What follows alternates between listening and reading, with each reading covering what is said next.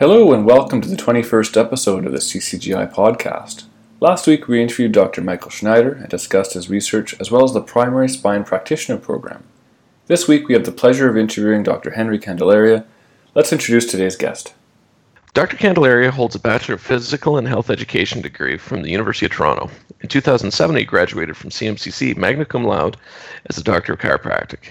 Henry has extensive experience in the field of manual therapy and managing complex cases of musculoskeletal pain. His professional passions include advancing the field of manual therapy through research, interprofessional collaboration, and developing opportunities to allow allied health professionals to maximally utilize their scopes of practice. He's been involved with the ISAEC program in Ontario since its inception and was ISAEC's Chronicity Prevention Clinic practice lead, as well as the program's practice lead in Toronto. Henry is also a consulting chiropractor for a local community hospital in Ontario. In his practice, he utilizes the biopsychosocial model as a basis for condition management. He's dedicated to helping guide patients through the maze of healthcare options for the management of MSK pain through evidence-informed assessment, education, manual therapy, and exercise-based functional rehabilitation. Thanks for joining us, Henry. I really appreciate the opportunity to talk to you guys. It's an honor to be on the show. I think the work that you're doing is wonderful in terms of knowledge translation and just, connecting the community.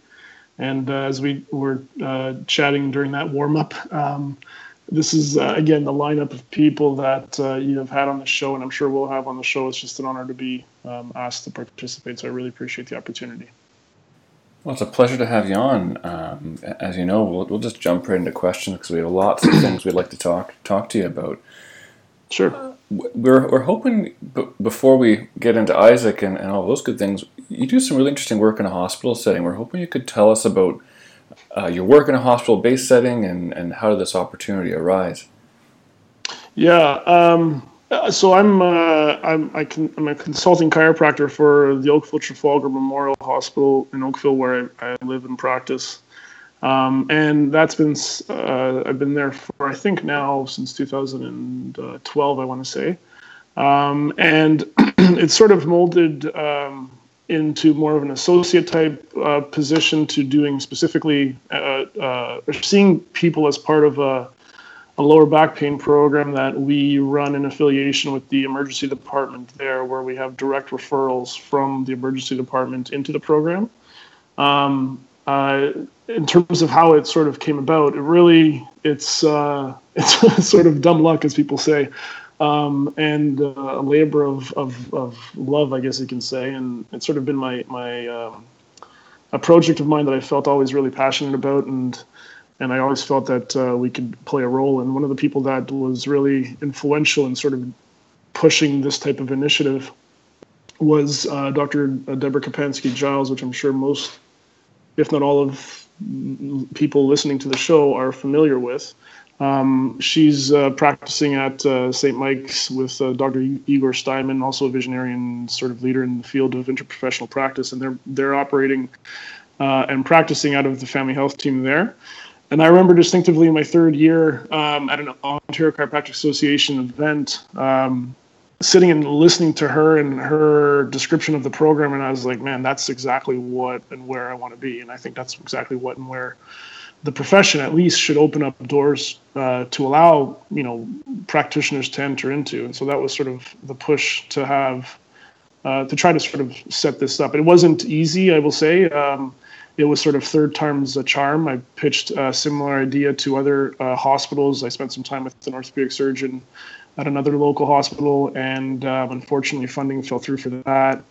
And initially, upon graduation, I was working part-time at a different rehab hospital, and again, funding fell through for that. So it was a bit of a couple of doors slammed before a window opened, and I met a family friend who it was an internist there working at the hospital. And then from there, he put me in touch with a different decision maker within the hospital, who then put me in touch with the manager of rehab services, and sort of the opportunity flourished from there. And then from that, we in time, it sort of coincided with the ISAEC rollout and my ISAEC involvement, where I saw an opportunity that I think was in my mind relatively obvious. And again, in chatting with Dr. Kapansky-Giles, there was some discussion about trying to make something happen to alleviate and help support patients and the practitioners in the emergency department better manage patients who present with back pain. Legally in Ontario, in most jurisdictions, a person presents to the emergency department, they have to be seen by a physician. And there was initial talks about having chiropractors being the front line, and that was met with some resistance, and I think rightfully so, in my opinion. In terms of the Canada Health Act and the wording around that, there isn't really going to be too much. I think it's a bit of an uphill climb to budge on that, although there might be room with different types of projects, et cetera, in research settings. But anyways, we were met with a little bit of resistance in that regard. So the idea was to develop, so to still have the patient obviously be triaged by and managed appropriately by the person, the attending physician and the team there. And then if it's deemed appropriate, or once they've been sort of worked up and worked through, the patient is offered an opportunity to be referred to it's called an advanced practice low back pain program. And in that process, they're booked in directly from the emerge. So similar to how a person would be booked in if they were to present to the emergency department with a broken arm, they would be booked in to see an orthopedic surgeon within 10 days. In the fracture clinic, in a similar manner, they would be booked directly into my schedule to be seen within a 2-week period is sort of the timeline that we had. Initially, it was as soon as possible, but for reasons that I sort of noticed, it made more sense for the patient in terms of patient benefit to have them actually be seen a little bit later, to sort of let them kind of initially anyways run through the really acute phases. Like if people, and I've had this happen, people coming in on gurneys directly from the emergency department, and I'm standing there with, looking at them and thinking, what the heck am I going to be able to do with you? They're in significant pain. And, I've tried initially, I learned quickly, but I tried initially to do some things manually, or at least demonstrate a few things to them that they can do in terms of self-management. But I really found that quickly, it wasn't doing them any good, because they were in such acute pain that I found it challenging to really do much with them. And so my practice at that point had changed, and the emphasis was placed more on, ride out the pain, take the medication that you may have been prescribed by by the attending practitioner at the emerge, put the fire out a little bit, and then let's reconvene. And that I found to be a little bit more efficient and beneficial to the patient. So the patient is offered an appointment to see me. They're given information on the program, and they're booked. And if they want to come in, then they're booked in to see me as part of the program. And the crux of the program really, and how the pitch was sort of successful to the management of the hospital, was it's trying to reduce the strain on the emerge, reduce the number of readmits to the emerge, and trying to provide better patient care, or more fulsome patient care for patients who are presenting with benign conditions that feel terrible. I mean, they're in significant pain. Hence the reason why they're presenting there. There's some significant concerns on their end. And thankfully, most of the time, people present with benign back pain. But the emerge is there, and they do an excellent job of it, and they don't get enough credit. It's there to save lives and to really help people who need emergency services. And back pain, generally speaking, for the most part, mechanical back pain is benign. But appropriately managing that person is key to reduce their likelihood of readmitting back to the emerge, because that might be their only option. That might be what they're familiar with. That might be what they're comfortable with. They might not be able to access their primary care provider at the time, whatever it might be. But trying to sort of steer them away from reusing that and giving them a different option was one of the cruxes of it, reducing readmits, and also closing the loop with primary care. So being able to provide the patient with, a detailed history, physical exam, a definitive diagnosis, and then relaying that back to the primary care provider and engaging them if needed in terms of escalating the patient's care to other specialists if needed, making specific recommendations in terms of things that they might want to consider should conservative care, a trial of 6 to 8 week conservative care, whatever it might be, 6 to 12 weeks, whatever it is. A trial of care, failing that, what they might want to consider in terms of appropriate management for the patient based on their presentation. And that's really the sort of pitch and sort of where the success of the program has been hung. And what we've noticed, there isn't any documented evidence. I'm in the process of with a friend of mine, Dr. Nick Moser, a brilliant guy, and he's been keen on publishing at least a case report on it, and I've been sort of slacking and dragging my heels.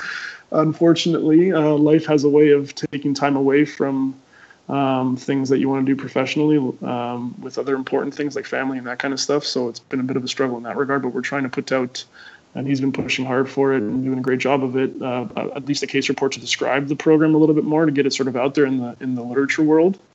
So that it's a start, and then maybe seeing if there's other opportunities for broader examination of the program in terms of evaluating how much success is there and trying to develop a bit more concrete data that we can sort of hang our hats on. Right now, we've demonstrated internally that there's been a reduction in number of readmits going back to the hospital. Those patients who present to the back pain program tend not to go back, which is a positive thing, and I think it's something that we can hang our hats on quite confidently. The other thing that I think is important is most of the referrals that I get from the emergency department, the diagnosis is sciatica or back pain, or my favorite, lumbago, however you pronounce it, which is always a fun word. And trying to give a patient a little bit more specific diagnosis around that, I think, is important, because it'll direct your care, and you can be a little more specific and confident in terms of what you provide to the patient and what their outcomes might be. And I've been fortunate enough also to work with a few specialists in the area, so if it's needed, I can expedite referrals through those avenues to better support the patient in terms of their care, their condition. Bit of long-winded, but that's essentially the program. No, it was fantastic insights. I mean, and it sounds like you're being referred primarily low back pain patients. Yeah, mostly. They're expanding. They're looking to expand the sort of the catchment of it. But right now, the big thing is back pain. And there's another chiropractor who's there who, by the name of Dr. Natasha Speedy, and she's great.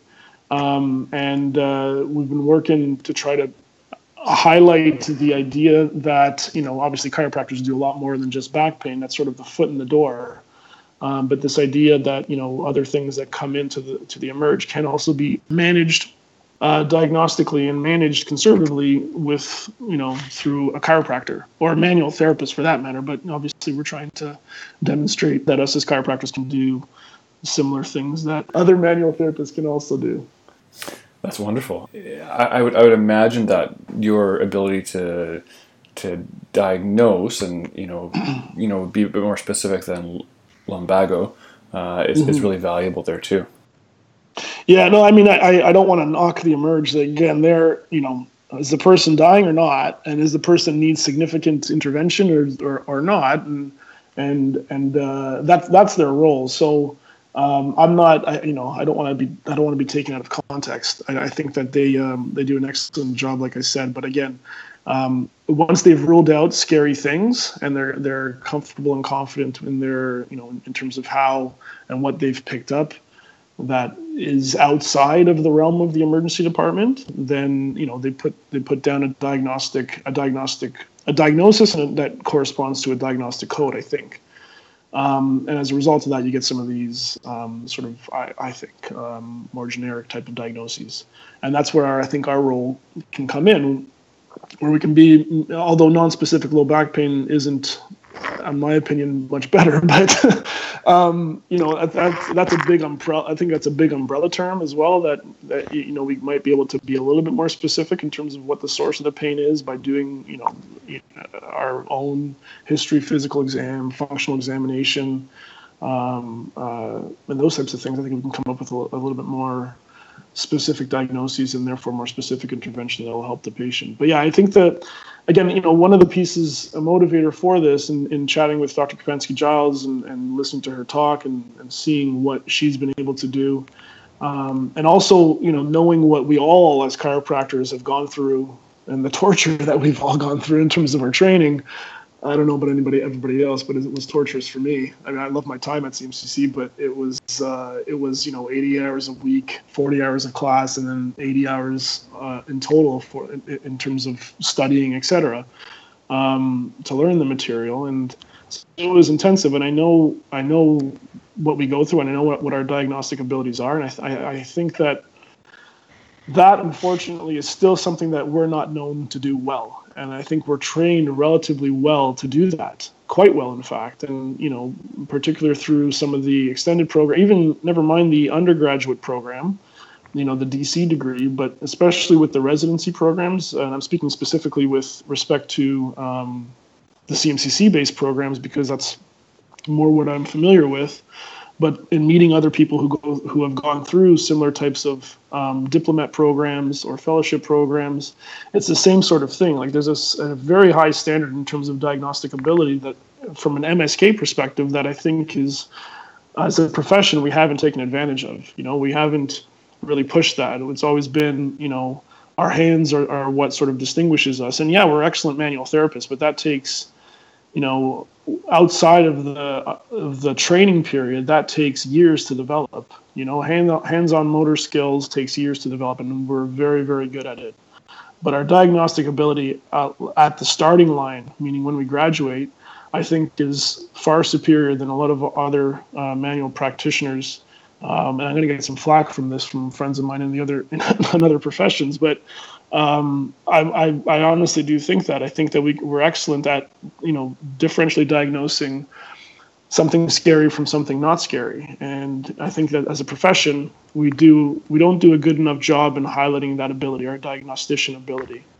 And I think now, especially, there are third-party people that listen to that, and that really guides care. That's the first initial step. And if we can really be that profession that acts as sort of, I don't like using the gatekeeper word, but in essence that we're sort of the first line, and we set the person up for, this is the diagnosis based on these findings, et cetera. I think that the systems will benefit. The profession will obviously benefit in terms of elevating itself as an MSK expert. And most importantly, I think patients will benefit, because right now, we can get into it a little bit, but right now people are waiting on ridiculous wait lists. And if you have somebody at the front line, like I practice, I used to practice in a sort of, I guess you'd call it an advanced practice role within a physiatry-based community practice. And a lot of the referrals that were coming in from primary care practitioners, I wouldn't say a huge amount of, like a high percentage, but I would say maybe at least 30 to 40% of referrals didn't have to wait the 3 to 6 months to see us in the clinic. If there was somebody in the primary care setting that could quickly evaluate the person, it would save that patient a significant wait on wait lists, and also likely again, this is anecdotal, but hopefully reduce the person's likelihood of going down a path of chronicity. So I think there's a significant role there, and I think as a profession, we don't do a good enough job. I think it's coming, but we don't do a good enough job of highlighting our diagnostic ability. And I think it's, distinguishing ourselves strictly based on manual therapy and using that, a tool that is in a number of different practitioners' repertoire, that being manipulation. There's a lot of other practitioners that do that and do it well, frankly. And holding on to that as sort of our distinguishing feature, I think, is a detriment to the future of the profession. We have a significant skill set, and in most jurisdictions, from what I know, diagnosis is included in that skill set, and I don't think we do a good enough job of highlighting that to, whoever it might be, the public, third-party individuals, government, etc. I think there's a significant role to play there. And Henry, just before we move on to our next question here, I just want to state to our listeners, and correct me if I'm wrong, but the work you do in a hospital setting, that's not publicly funded. That's something that it's kind of like a silo, like a practice of your own in the hospital setting. Am I correct in saying that? Yeah, that's right. I mean, one of the facilitators for the role was the fact that the hospital runs and operates a clinic within its boundaries, I guess you can say. So they have like a fee-for-service rehabilitation clinic where they offer multiple services within that space, and within that space, I was able to see people on a fee-for-service basis, very similar to how any other community clinic would operate, with the exception that it was in a hospital. And again, people are made aware that there is a fee. Occasionally there have been instances where they would present, and there's an assumption that because it's in hospital, it's covered under the provincial health plan here in Ontario. And unfortunately, they would be told that it wasn't, and as a result of that, they would leave. And I've had that happen. Those are some of the, I suppose, barriers to these types of programs, and some of the, I suppose, struggle that you might run into.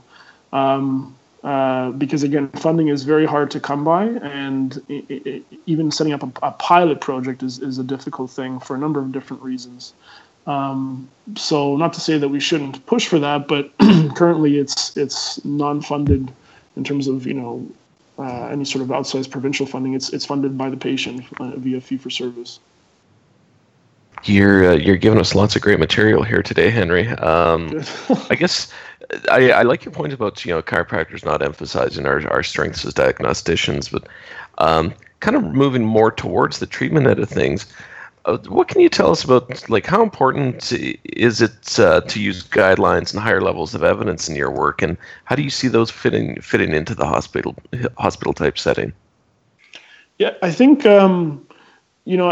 I think maybe some of the barriers and the struggles that I'm sure the giants that preceded us experienced was this lack of evidence for what we do, and one of the big things anecdotally that I think people saw in their practices was the results that they were getting with patients who presented with mechanical type symptoms, and the intervention was provided at the time was, and again, this is anecdotal, but from what I know, there's a big emphasis on manipulation. And so, at the time it was probably a struggle, I've heard, and because there was a lack of that. And so the development of, the significant increase in terms of hard evidence to indicate that, yeah, based on what's available out there, we do have some good evidence to suggest that, our interventions from a manual therapy perspective do provide patients with relief.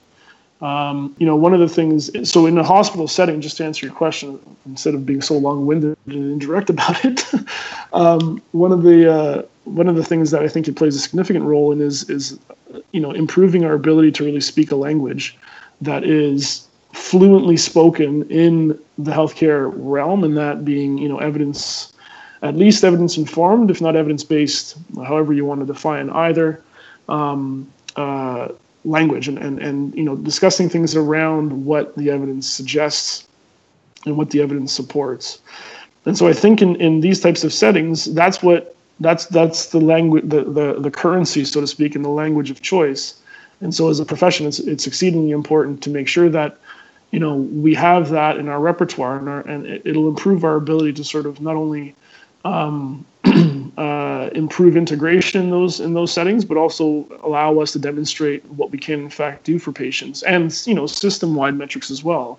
But obviously, the reason why we're all into it in practice is to improve patient care. And so, I think there's a significant role for guidelines in hospital settings, but broadly, in terms of the success of the profession as a whole, I think it's important to continue to support and move these types of projects forward. One of the things that, we were talking briefly about this in the introduction, but one of the things that I found, I suppose, frustrating with the state of the literature that's out there is, there's a lot of literature out there that suggests that manipulation, one thing that chiropractors are known to do, is good for mechanical back, neck pain, etc.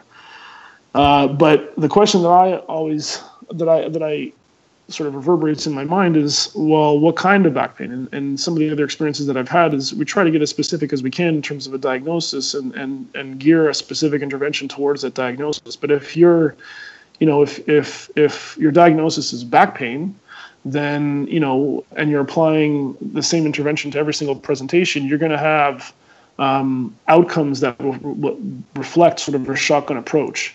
And again, we were talking about this briefly in terms of clinical prediction rules and improving our ability to not only, our ability to be as specific as we can in terms of our diagnosis, but really matching that diagnosis with a specific intervention where we can confidently, expect an outcome that is anticipated.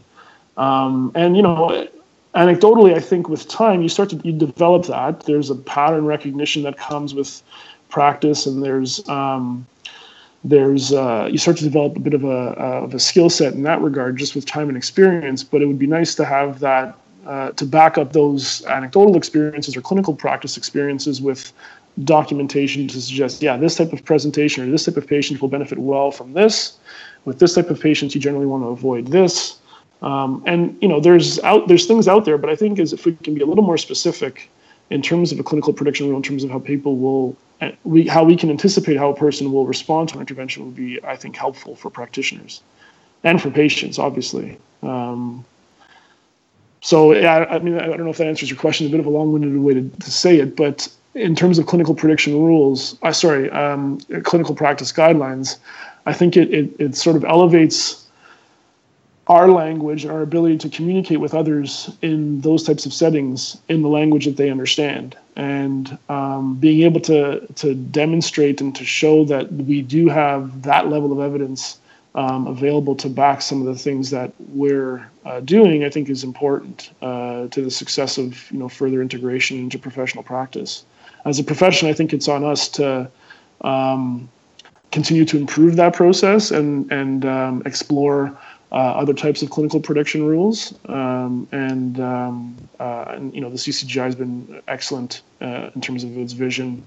I think with that, full disclosure, I'm an Ontario Chiropractic Association board member, and we fund the CCGI, but I'm a very staunch supporter of it, even without that position. Oh, and CCGI appreciates that, believe me.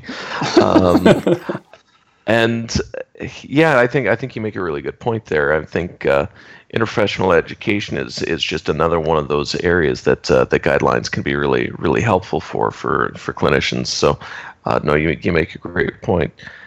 Going back to something that we had on our most recent interview with Dr. Schneider was we talked briefly about the ISAEC program. I think some of our listeners will have some familiarity with it, or have at least heard about the program, but they maybe don't know many details, and you've been quite involved. What can you tell us about it? The ISAEC program was serendipitously came around at the right time. I was in a stage in my career where I was looking for some direction. I think it kind of gave me that a little bit more, reaffirmed a path that I wanted to take, and gave me an opportunity where I think I was able to sort of learn and leverage a different skill set that I felt was, again, just going back to the diagnostic piece, that I felt was underemphasized.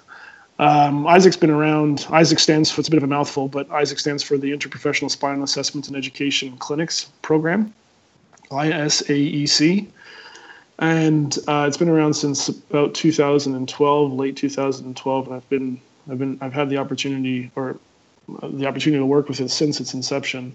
It's the sort of brainchild of someone who I hold in very high regard, Dr. Raja Ramprasad, out of Toronto Western Hospital, brilliant surgeon and visionary in terms of this type of a program. And from what I've heard, it's been in the works since 2008. So you can imagine the legwork that he's been involved with that. I had the opportunity to spend some time with him in the clinical setting and learned quite a bit from him, and just to see, forget the mechanical stuff, just to see some of the other things that he would do with other types of back pain presentations. Well, he does a ton of cancer surgeries, and some of the reconstructive stuff that he was able to do, just mind-blowing. Anyway, so specific to ISAEC, again, I think it gave an opportunity for for manual therapists to demonstrate their skill set beyond manual therapy. The program itself includes chiropractors and physiotherapists, and who are essentially triaging patients who are referred from their primary care provider to these practitioners. And the way that it was set up, I think it was sort of this decentralized approach where patients are seen in the community, which was a new concept, where patients don't necessarily have to be. So if the patient wanted to get, or the primary care provider was concerned and they wanted an opinion in terms of what to do with the patient who had lingering back pain for more than 6 weeks, but less than a year, and they wanted a quick opinion in terms of what to do, they would refer into ISAEC, and the practitioner would evaluate them based on a standardized examination and their own sort of little spin with respect to whatever they might have been exposed to clinically. And that information would then be sent back to their primary care provider, and if needed, the patient would be escalated on to further specialist consultation and or imaging.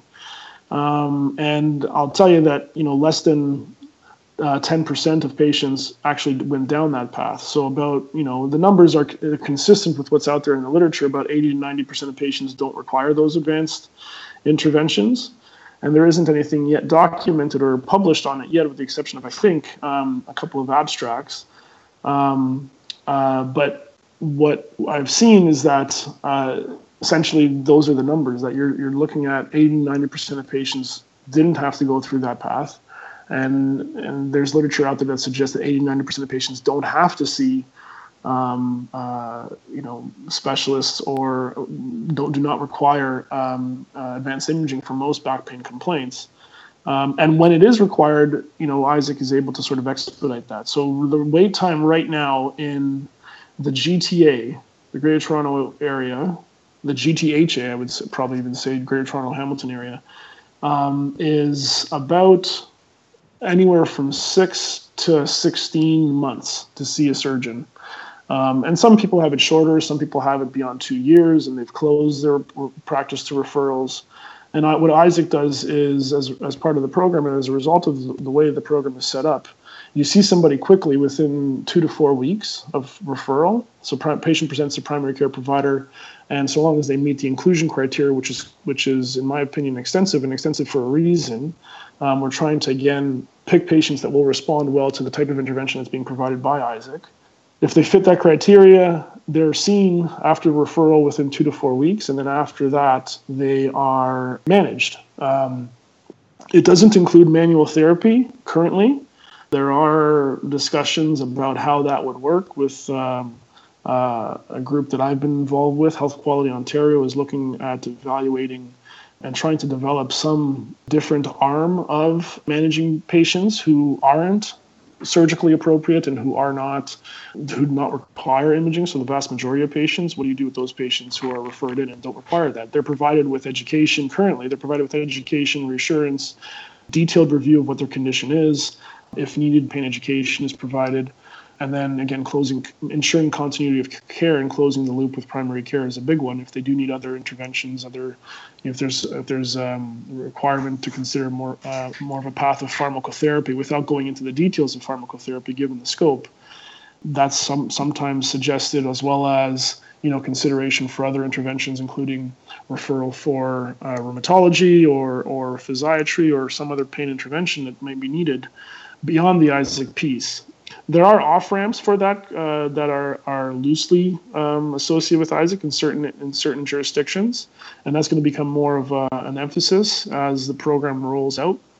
But really, it's designed as a program that's that allows for quick access to somebody that can help direct the patient appropriately and help support primary care in a quick manner. Primary care is swamped. Primary care providers are dealing with everything, and some of the stories that I hear, it's amazing the work that they do, and it's no wonder the rates of burnout and that kind of stuff in that profession. They deal with a lot, and I think if we can help support and offload some of the concerns that they may have with respect to back pain in the instance of ISAEC, but also broadly with MSK. Generally, I think that it would be a huge benefit to primary care, and again, ultimately a huge benefit to the patient. I've heard about this program, and I've used some of the patient materials before. And one of my thoughts is, how can this model, like in your opinion, in your perspective, how could this model be replicated in other cities or provinces? Should it be replicated? What are your thoughts on that? Yeah, I mean, I think it serves I think its purpose very well, and I think because it's what it's supposed to do is very well defined. It gets, I mean, there's a lot of there's certain people out there that may criticize it for not providing, what we would traditionally consider to be, rehab. Okay, so including like manual therapy and facility-based care, et cetera, and it gets a little bit of flack for that. And it's again, things are, I think, there's at least discussions being had about how to incorporate and better support the patients who don't need, imaging or a quick referral to see a specialist, et cetera, who are the vast majority of patients. But because it's so well defined, it meets its deliverables really well. And its deliverables are essentially reducing wait times, wait time 1 specifically to see somebody and to see a specialist if needed, and also wait times for imaging. When I say wait time 1, I mean, the initial wait to see a specialist. And if there's an intervention that has to be had, that's another wait. So that's sometimes considered wait time 2, et cetera. And if there's follow-up, wait time 3, whatever. So, at the very least, getting the person in front of somebody that can guide them and give them some information in terms of what they might be experiencing. And, anecdotally, I've experienced this. I don't put my hands on, I mean, I do as part of the physical exam, but traditionally as a manual therapist, it's very hands-on treatment that you're providing. My treatment, quote unquote, to these people are essentially, just trying to be just confidently telling them that and reassuring them that this is what you have, this is what you don't have, and this is what you should be focusing in on, and this is what you should avoid. And this is what you don't really have to worry about, So trying to give people that confidence and reassurance that their condition is manageable, it's managed usually through conservative intervention and care, and giving them improving the confidence of self-management is a big win.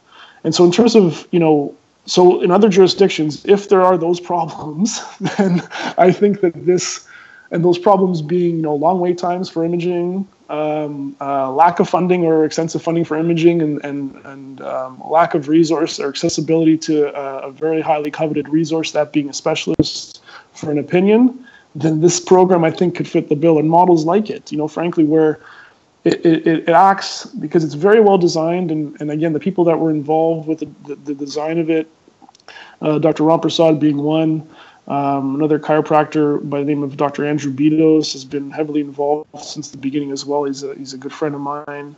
Marcia Coriali, who is a physiotherapist and a wonderful practitioner and brilliant in her own right, and the other project managers and program leads within the program, they're very definitive in terms of what it does. And it helps to reduce wait times for these specific interventions. And hence the reason why it's been very good, I think, and successful in terms of demonstrating its impact based on those metrics. And, third-party people listen to that. And when I say third-party people, I mean, government and people who pay for these services, especially in a publicly funded system where funds are, you have to really fight for funding. To be able to demonstrate confidently that you have a significant condition, you have a condition that significantly impacts people globally based on burden of disease alone, and it competes with some other scarier things in that regard.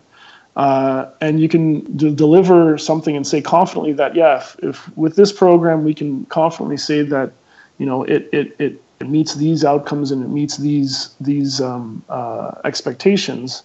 I think that speaks volumes to people who are in decision-making positions and who are, are holding sort of the purse string, so to speak.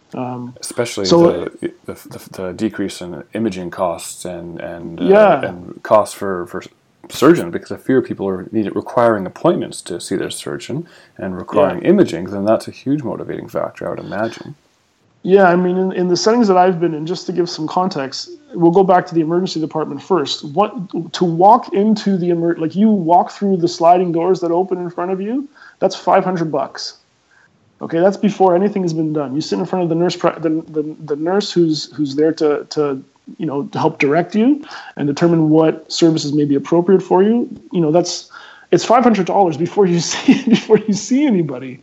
So having people in these positions to help offload these very expensive interventions and coveted interventions and resources is very important. And to see the time with a surgeon is expensive as well, but imaging is a big one. Imaging is depending on the type of MRI that you're doing, it's anywhere from $600 to $700 to $1,000 a picture. And if we can, that's a lot of money. And oftentimes, as we all know, imaging might be detrimental to a person's outcome. Just having a picture and having the patient read through what the radiologist is legally required to report on, but without having the clinical context, that's where the health professional and the health practitioner comes into play, is giving the patient context. And I can't count the number of times that people come in and say, even as soon as we sit down, here's my MRI, and look what it shows, and I have to take a step back and say, well, hold on a second, let's take a couple of steps back and let me try to give you context in terms of what that means, because that might not be of any help. And I will have to say that honestly, when they're reading things like, I blew out my disc at this level, meanwhile they have a completely different presentation, irrelevant, that doesn't really match with what the imaging shows, that sometimes makes them look at me like I have four heads on my shoulders, because they're thinking, well, the picture shows this. How can it not be related to that? So, giving patients that context and ultimately reducing costs to systems is important. Sorry, I'm going on a bit of tangents here and bouncing all over the place, but I think it sort of speaks to the dynamic pieces that are in play with these types of programs. Yeah, no, I think all these points tie together too. In the work you're doing, there's a lot of overlap and between them. So, yeah, I feel like we could probably talk for hours about all of this. You're doing such interesting work, and some of these models, I really hope that we can learn from and adapt in other parts of not just Canada but throughout the world. And I'm sure there are other similar programs that we haven't heard about, that haven't been published or haven't been reported on. So. We should probably wrap things up there. Yeah, sure. But I really like to thank you for your time, Henry. This has been a real pleasure to speak with you today. Yeah, no, I really appreciate the opportunity again, guys, and keep up the good work, because I think what you're doing is awesome to see. So I appreciate the opportunity and to be mentioned in the same sentences as some of the other people that you've had on the show is just it's a humbling experience. Thank you for it. Well, it's a pleasure. And for those listening, we want to encourage you to learn more about the ISAEC program if you haven't done so already. So just type in isaec.org, isaec.org, and that will take you to the website with more information, educational material, exercise videos, some really interesting content there. So feel free to take a look. Yeah, and you'll see probably colleagues of yours that are on that list, just demonstrating the ability that chiropractors have to play that role there. I mentioned a few of them, but the list is exhaustively represented on the website. Yeah, well, thanks again, Henry, for joining us, and we'd like to encourage you to keep up the great work that you're doing. It's hard to believe how much you've been able to do, and you've really only been in practice for about 10 years now. So you're doing great. Just keep going, and thanks again to our listeners and for tuning in. And we look forward to bringing you our next guest in a few weeks. Bye for now.